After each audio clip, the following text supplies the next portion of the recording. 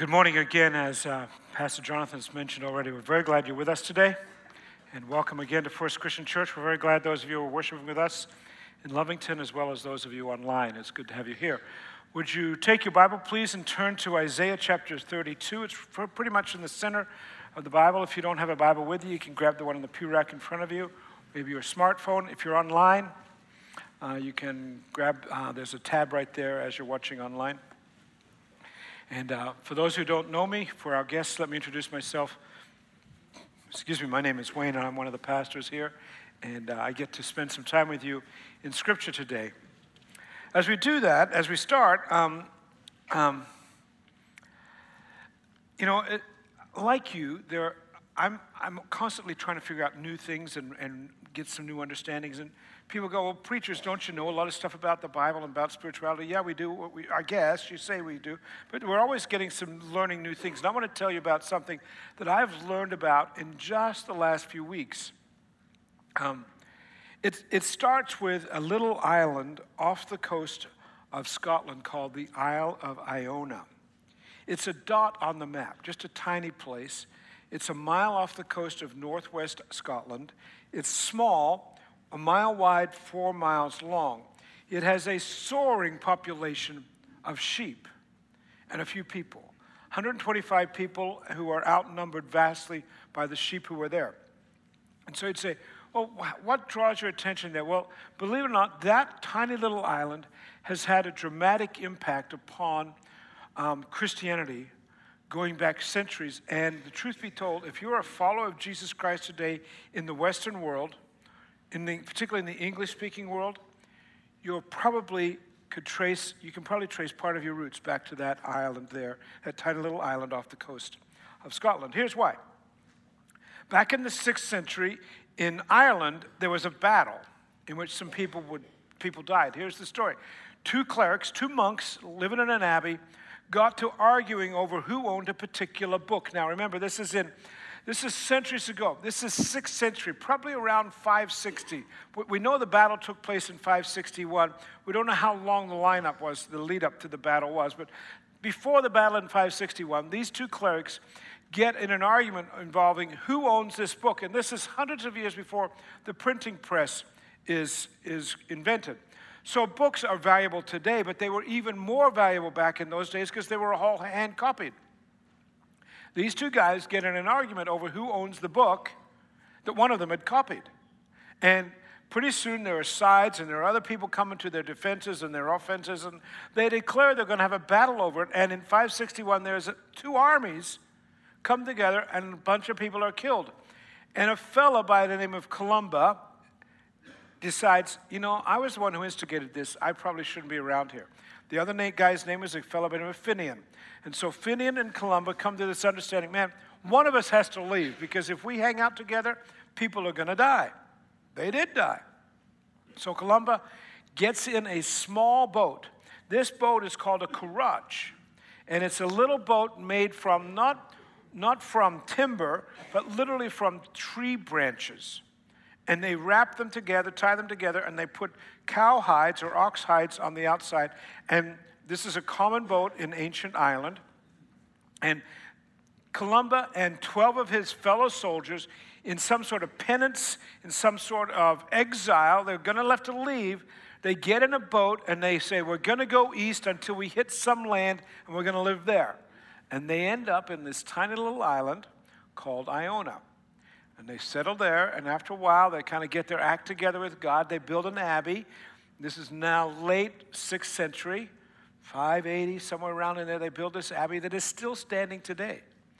And from that abbey, they begin to think about how they should tell others about the story of Jesus Christ. And so monks from that abbey, for centuries thereafter, and other places from around the British Isles, would go out and they would practice a type of spirituality called peregrination. Peregrination is an ancient practice of walking for God. And they would leave Iona and they would walk until they would come to a place or a person who needed God's attention.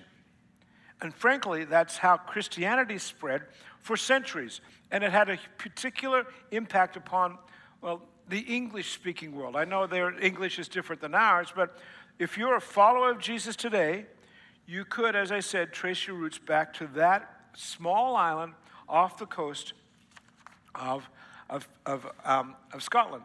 And if we would say this today then, that as we walk with God, the 21st century view of how we walk with God is our peregrination of what they used to do, that we are supposed to walk with God, and when we come to a place or a person who is in need of God's care, we step into the situation.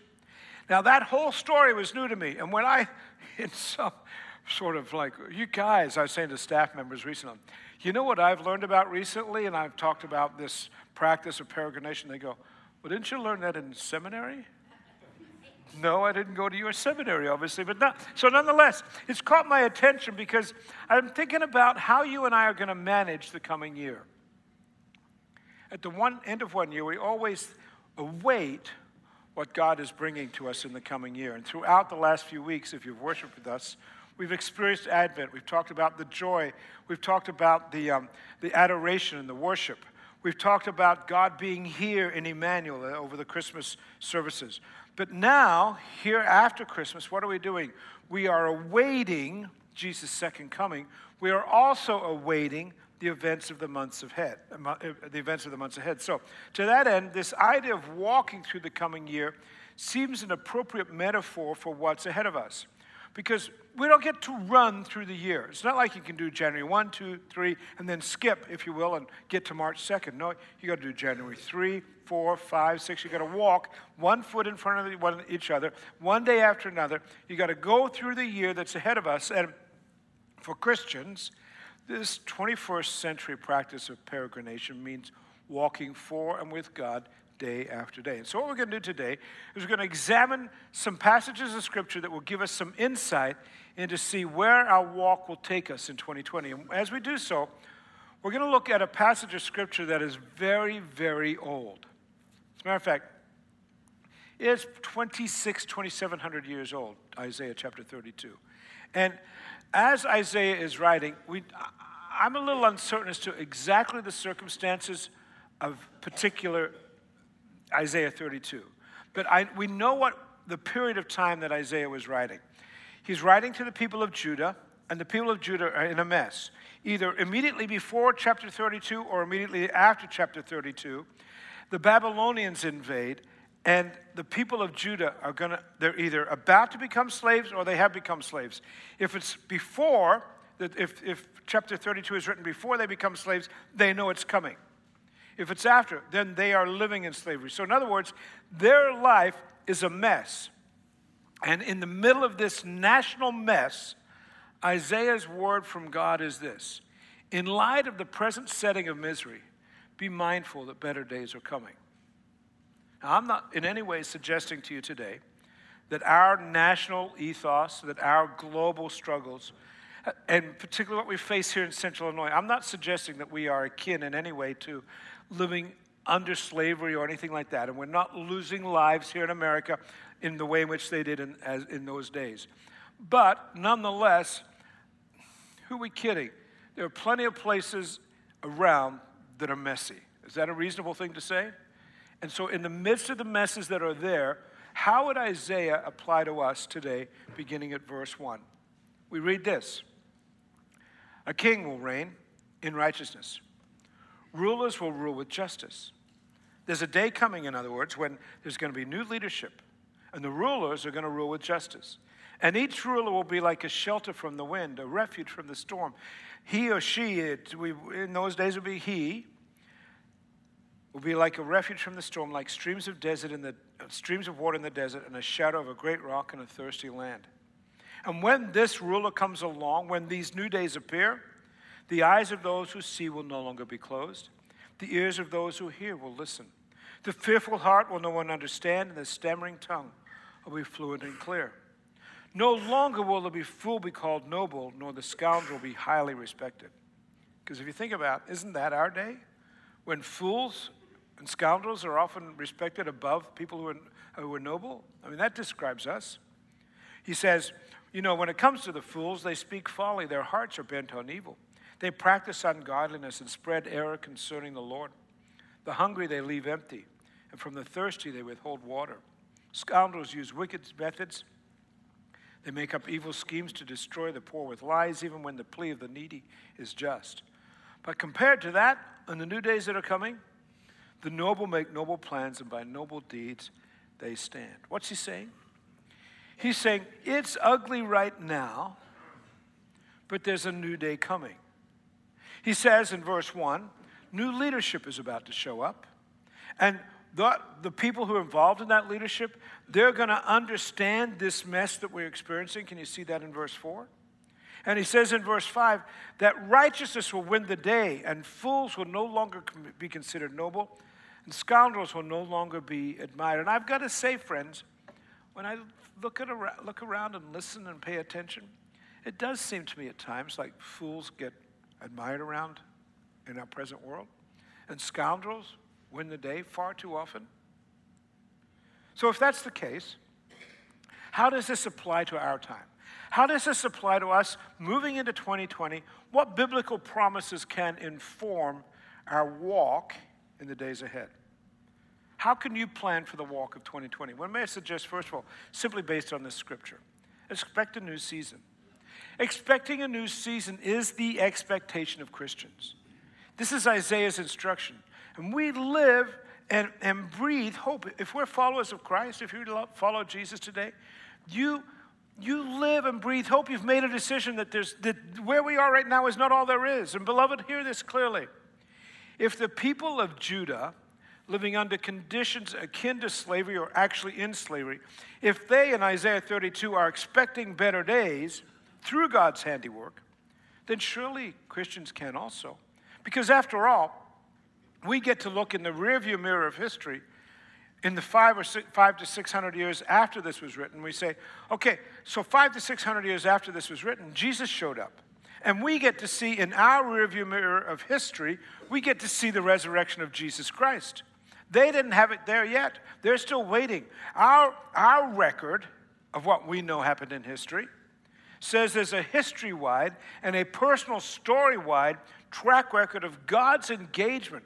We can look at that and say, look at what God did in the past. Look at how this worked out in history. And then we can say, look at how God worked out in my individual life. And then we say, based on that track record of God's faithfulness, then I can expect new days in the days ahead. Look again at verse 2. It says that there's going to be a ruler who's going to be like streams of water in the desert, a shadow of a great rock in a thirsty land. If the people of Judah could expect that, then surely those who call themselves Christians can expect better days, all based on God's track record. And let me say this, friend. If 2019 was ugly and messy and awful and like you never want to repeat it again, I get it. I get that. But I've got great news for you. 2020, there are going to be days when the right people in the right situations, and this is a word from the Lord for some of you today, when the right situations, the right people are going to show up, and it's going to be like water in the desert. It's going to be like a shadow of a great rock you can hide behind in the midst of a blazing sunlight. Here's why. We join, as followers of Christ, we join with the early Christians who said this: in God we live and move and have our being. It's all based on the fact that we are walking with God. In other words, our faith goes beyond the present moment. The people of Judah would say, our faith goes beyond the present ugliness. Why? Because the God we serve goes beyond the present moment. The God we serve is the God of yesterday, today, and tomorrow. We live in expectation of better days. We also, as we walk through 2020, we're also going to look and watch for the thin places where God shows up.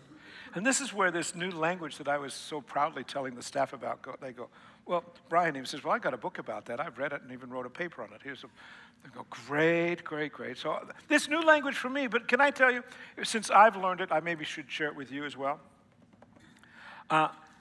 Thin places. It's old Irish spirituality. Remember Columba and his 12 men who ended up on that island of Iona back in the 500s? It's common. This language called thin places is common throughout Christian Celtic spirituality even today. Here's what it is. It refers to the places and the settings where the lines between this world and eternity, where the line between what I'm experiencing today and God's reality, for some reason that line feels really, really thin. Those places are often near us, and sometimes we fail to recognize them. We fail to watch, we fail to listen. But Isaiah says this, that in the new day that's coming, the eyes of those who see will no longer be closed, and the ears of those who hear will listen. The fearful heart will know and understand, and the stammering tongue will be made fluent and clear. In other words, there's a day coming this year, in the coming year, there's a day coming when the clarity between you and God will be just, it's gonna be that thin moment where you're going to experience God's presence in new ways. I've had that occur to me at times along the way, and you have too. For example, each time I've stood at the Western Wall in the old city of Jerusalem, it's one of those very thin moments. Can I tell you what it was like the first time I went there in 2014? Les and I went to Israel, and we had a month to go. And so we took a month, and we went to Israel. We got an apartment just right outside the old city, within walking distance. 25 minutes, we could be at the Western Wall. I remember the first time we were there. You've seen it, right? Probably what it looks like. There's a plaza, and you walk up towards the plaza, and the ladies go on the south side, the men go on the north side. Since 2014, there's a spot where you can do it together. But you walk up, you wash your hands. There are these fountains there that you wash your hands in, and the men have to wear a kippah, a Jewish hat, and you walk up to the wall. And I'll tell you, that first experience, replicated time after time since I've been there again, was so overwhelming. You see the pieces of paper where people push prayers in the little holes and in the breaks in the cement. And every night, the officials come and they collect all those papers and they keep them. They keep them. And I remember with a little bit of biblical knowledge standing there thinking, this wall is more than 3,000 years old. And in days gone by, throughout all of the Bible's history, going all the way back to Abraham, Genesis 12, God would show up about 70 feet up and 100 feet over there. And when I say God would show up, it would be the presence of God, and a cloud would come down. And it would be so overwhelming that some people would die. Not from retribution or fear, but literally it would be so overwhelming their hearts would stop. This business of meeting God, and I'm standing there, my hand on that wall, and just going, how is it that I get to be here in this place where for thousands of years people have prayed, and for thousands of years you've showed up, God? You know what you do when you leave the wall? You back away. The custom is you don't turn your back on God. Or can I be candid? You don't turn your rear end on God. Straight up. You back away maybe 40, 50 feet, then you turn around. Every time I've been there, that's been my response. Absolutely this sense of, man, it's a thin place. In fact, I was so overwhelmed with that experience, you may recall, those who were around in those days, that I came back and preached a whole series called The Presence of God. And we used one of the photos I took then, at that time, as the logo for that series called The Presence of God. And the last time I was in Jerusalem, we'd always said, we're not going to lead a tour to Israel or something like that. But that moment at that wall was so powerful. I said, Les and I said, we've got to have people of our church experience that. So we led a tour a couple years ago. And we'd been on a fast track through the area of Galilee, and then came down to Jerusalem. We're going to be there for 5 or 6 days. And we arrived late in the evening. It was already dark. We had a late dinner in the hotel. And we're about 2 miles, perhaps, from the wall. And from the old city. And though we were tired and it was long, I said, would anyone like me to walk with you down to the wall, even late at night? A whole bunch of hands went up, and off we went. And we walked that 1 or 2 miles, and we got to the wall. And I remember that first experience again.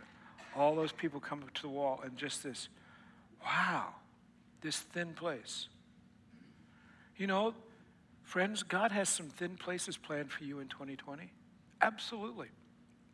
If you'll have the ears to hear and the eyes to see and the heart that's willing to understand. By the way, as an aside, we're going back to Israel in October. If you'd like to come, please contact the front office. Because I'm convinced of this, that not only at that wall setting, but there are other places where God wants to work in your life? Like for me this year, for Leslie and I, we have a new granddaughter arriving in the middle of January. And I know what it's going to be like. If you're a granddad or a grandma, you know what it's like that first time you hold you. It's different than when you have your own kid. I mean, when you have your own kid, that's one thing, and it's overwhelming, but it's significantly it's a new space in your heart with a grandchild. You know, we had 3 grandbabies arrive all at the same time in 2016, like all at the same time, twin boys and a little girl, okay? And so we would have them at the house, and they're like 3 months old or a month old, whatever, and they're newborns. And sometimes I couldn't tell them apart, but they're all there. And one of them's crying, and we're trying to eat dinner. And so I would literally take them one at a time, and I would be so overwhelmed with this prayer of God bless this baby. You know what I had to do? I'd have to go stand in the corner in the living room when no one could see me, and the tears would come down. And I'd just pray, I don't know who you are, but you're mine, and I'm praying for you. That's going to come again in just a few weeks. That's going to be a thin place. On Friday night, we had a thin place. We had a memorial service for my mother-in-law in this room. And in a few weeks, Les and I are going to take her cremains and my father-in-law's cremains, and we're going to go to North Carolina and bury them right near their family. That's going to be a thin place. And I'm aware of this much. There are other thin places coming in 2020 that I don't know about yet. I pray that I'll have eyes to see and ears to hear God's presence in those moments. And I also pray I don't take on the 21st century approach of just rushing past them. And here's another aspect of our walk with God in 2020. Slow down. Notice that I said that this peregrination that we're involved in 2020 is a walk. It's not a race. And calling it a peregrination causes us to walk. Now, there's some irony in this because the next sermon series that we're stepping into has this logo that we've created that's a logo of a racer in starting blocks, getting ready to race. And I think it's somewhat comical and, you know, the contradiction. Because there are tasks that require sprinting at times. There are projects or, you know, periods where you've got to be characterized that as a long marathon. And sometimes we must work quickly, absolutely, as a church and as individuals. But always rushing and never stopping to recognize and enjoy the thin places. You know, that sounds like the fools decried in Isaiah 32 that says, fools will no longer be called noble, nor the scoundrel highly respected. Fools speak folly, their hearts are bent on evil, they practice ungodliness and spread error concerning our Lord. I've struggled to know how to say this exactly. Don't read between the lines. Don't put more than I need to say here, what I'm about to say. But sometimes there are fools that lead our culture. I'm not just talking about politics. I'm talking about that lead our culture. And I can't keep up with them at times. They're rushing about so fast, and the stuff that's coming our way is so fast, and they want us to emulate them. And the results are sometimes that we have fools making decisions, I would say in both politics and in the arts, and I'm not saying either side, just across the board. Sometimes decisions are made that impact hundreds, if not thousands, and sometimes millions. And haste in the wrong hands is a fool's folly. It's got to be different for the followers of Jesus Christ, friends. We've got to live our lives differently. We've got to see the long view. We've got to see, man, Genesis chapter 12 was a long time ago when God said he's going to bring about a Messiah and there's going to be somebody who comes along. And then you got the people of Judah 2,600 years ago. I mean, the followers of Jesus Christ were people who are willing to wait. We await God's plans. We await God's best moments. We're willing to say, hey, as we move through 2020, we're going to wait on what God has to say. And so to that end, here's part of what that waiting involves. I'm convinced that 2020 for our congregation and for each of us here, that we can expect a Holy Spirit moment, and that Holy Spirit moment is going to include a harvest. Here's why. The followers of Jesus Christ are people who live generously. And when I say live generously, I say we live generously in sowing and planting. And I'm not just talking about our pocketbooks. Yes, we do that. But beyond that, it's not just about money. It's about how the followers of Jesus Christ live what we would call a life generosity. Because we lean into God's faithfulness, because we recognize the thin places where God showed up in the past, because we slow down to take in the moment, we are different. As Isaiah states, Christ's followers are not like the scoundrels who destroy the poor with lies, even when the plea of the needy is just. But instead, the noble, and can I call you, if a follower of Jesus Christ today, you're a noble person, and the noble make noble plans, and by noble deeds they stand. In other words, the walkers of 2020, the noble people, the followers of God, those who are in a peregrination with God, people like you and me, as we move along, we discover the thin places, finding God, and we act in generosity of soul and life and spirit. We do what the Bible says. We cast our bread upon the water. I've heard that saying for years. It's a biblical saying. Cast your bread upon the water. I have no idea what it meant. Seriously.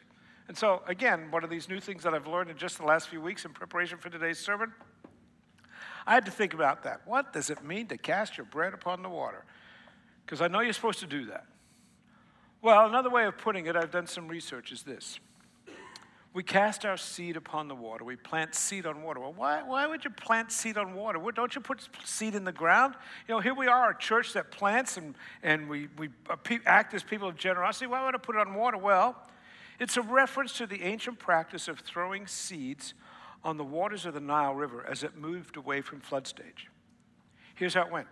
The farmers around the Nile would be watching the Nile as it floods every year, and as it began to recede with about this much water left on the ground, instead of going out and waiting for the water to recede and then have to slop through the mud, they would literally throw the seed on the water 2 days before the water disappears.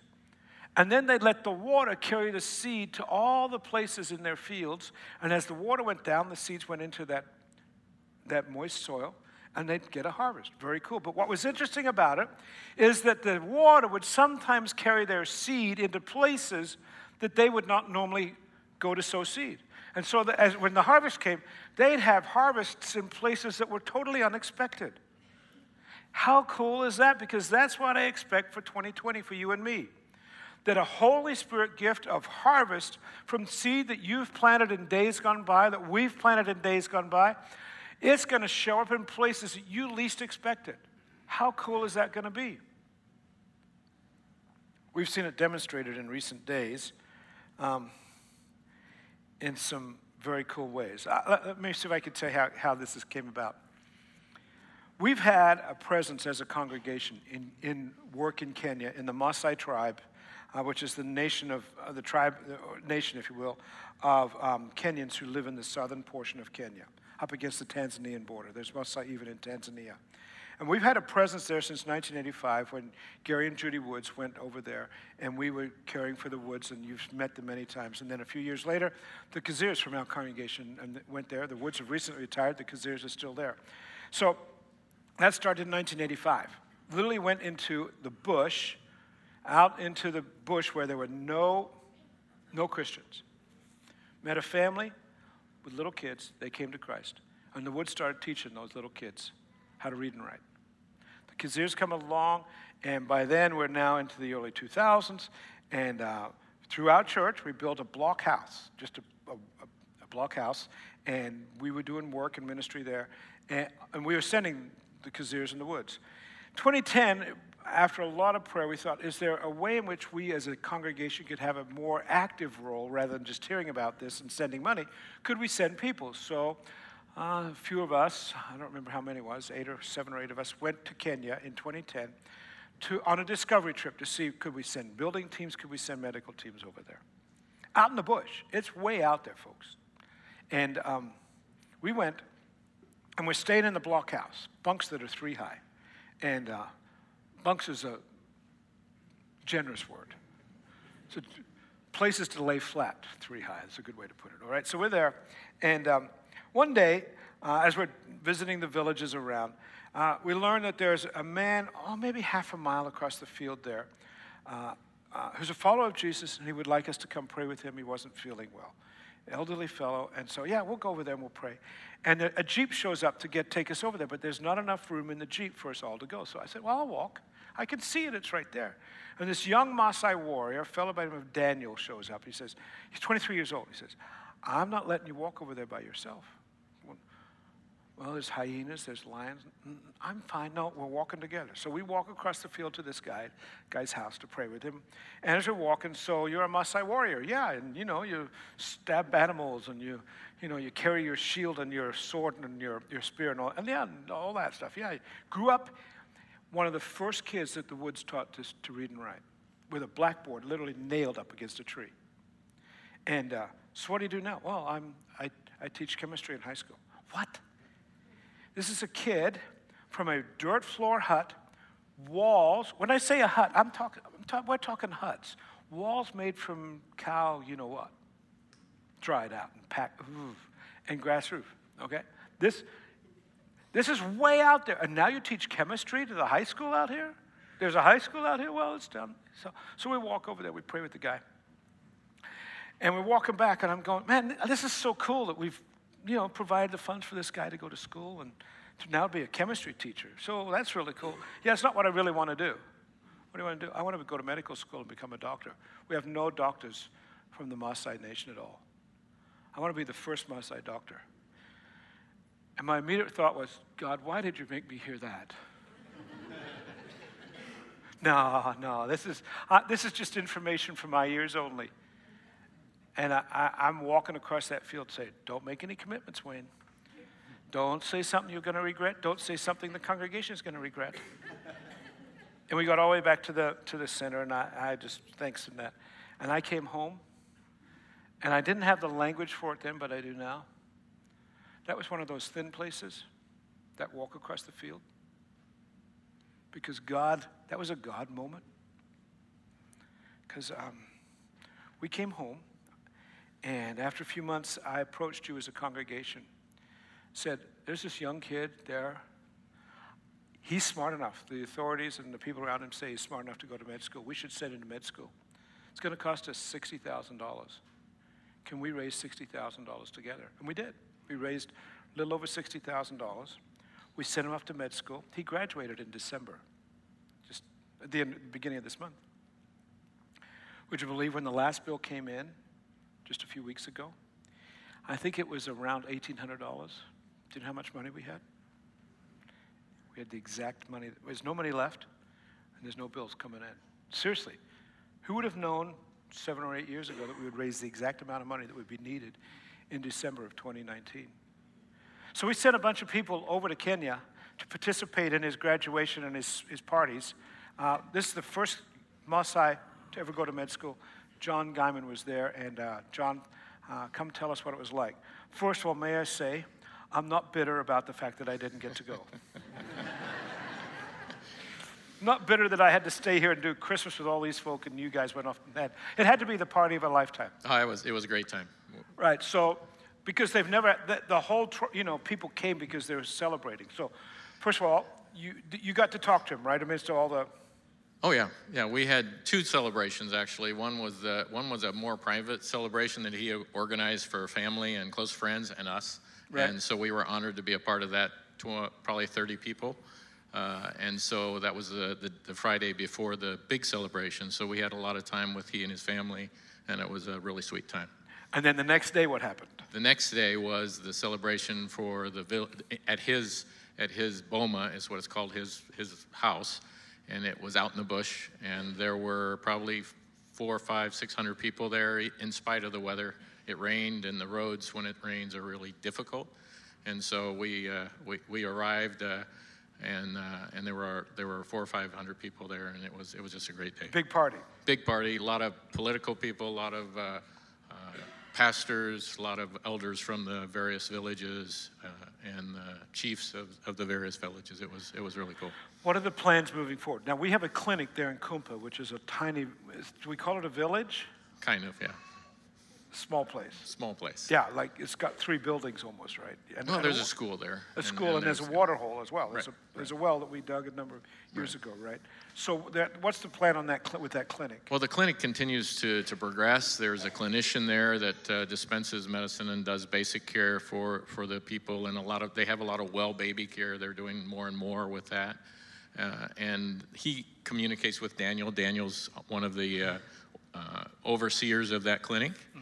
And so we continue to work with them and see that, the Maasai they don't view medicine or healthcare in the same way we do, because for many, many years they didn't have it.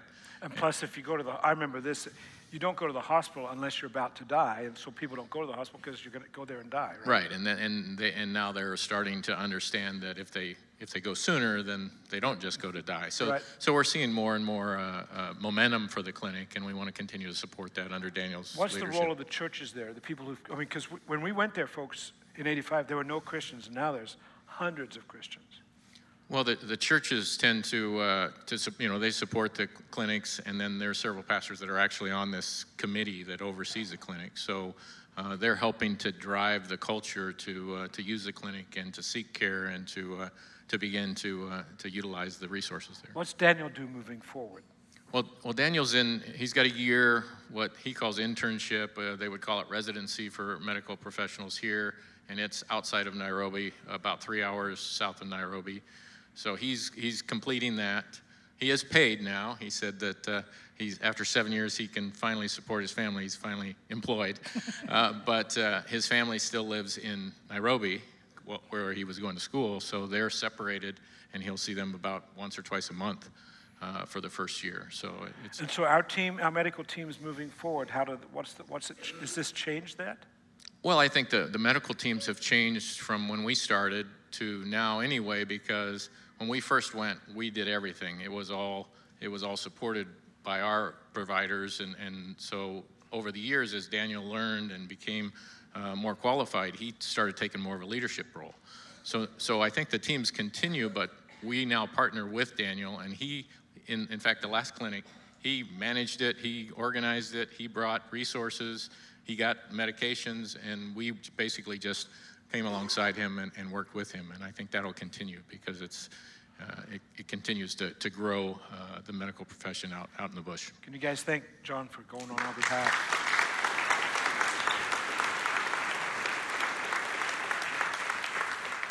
By the way, friends, you may see this you may have seen this.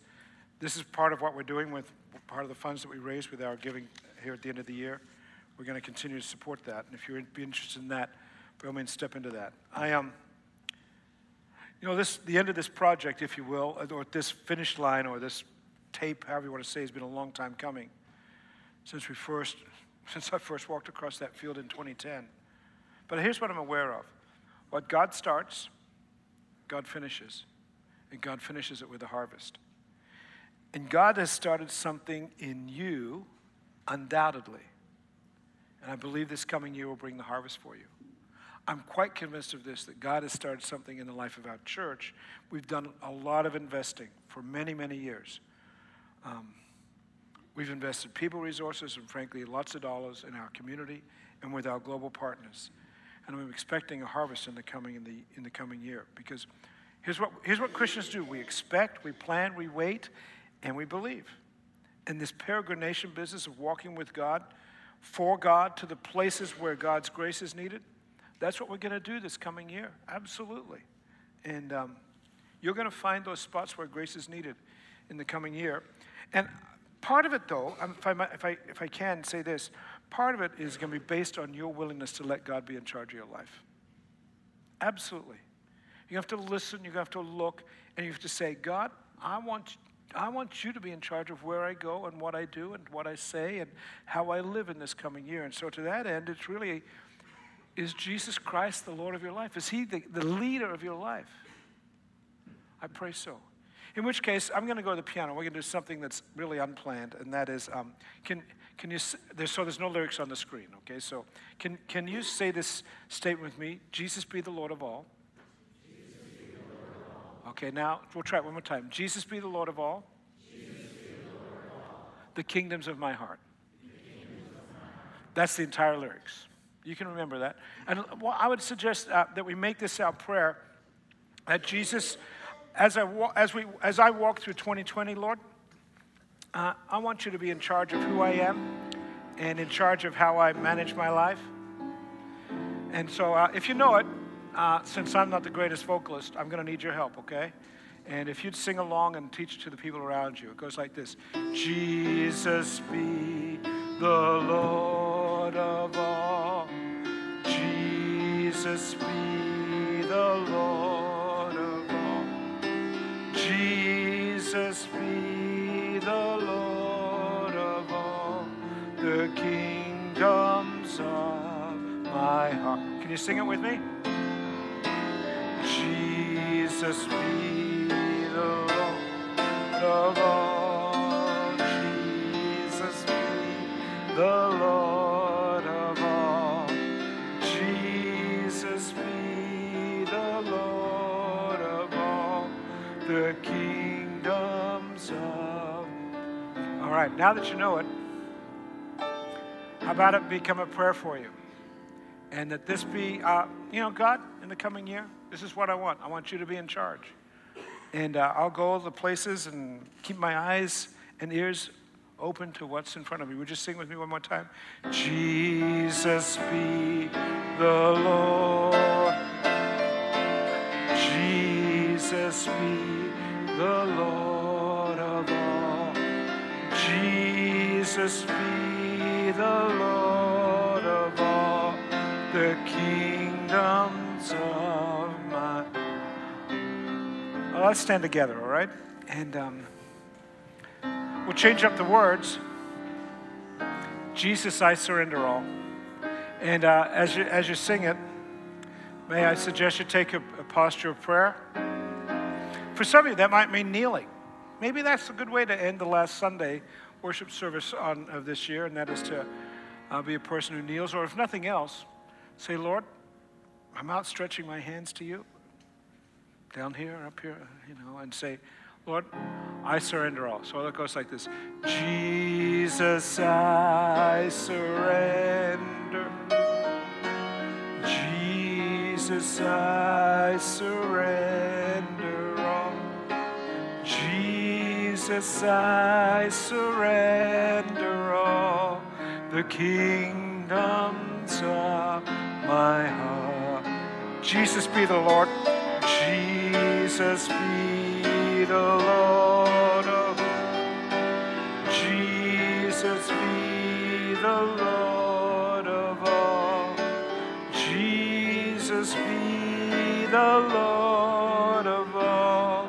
The kingdoms of my heart. Lord,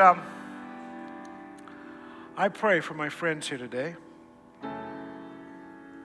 I pray, first of all, Lord, that each and every person would know the reality of walking with you.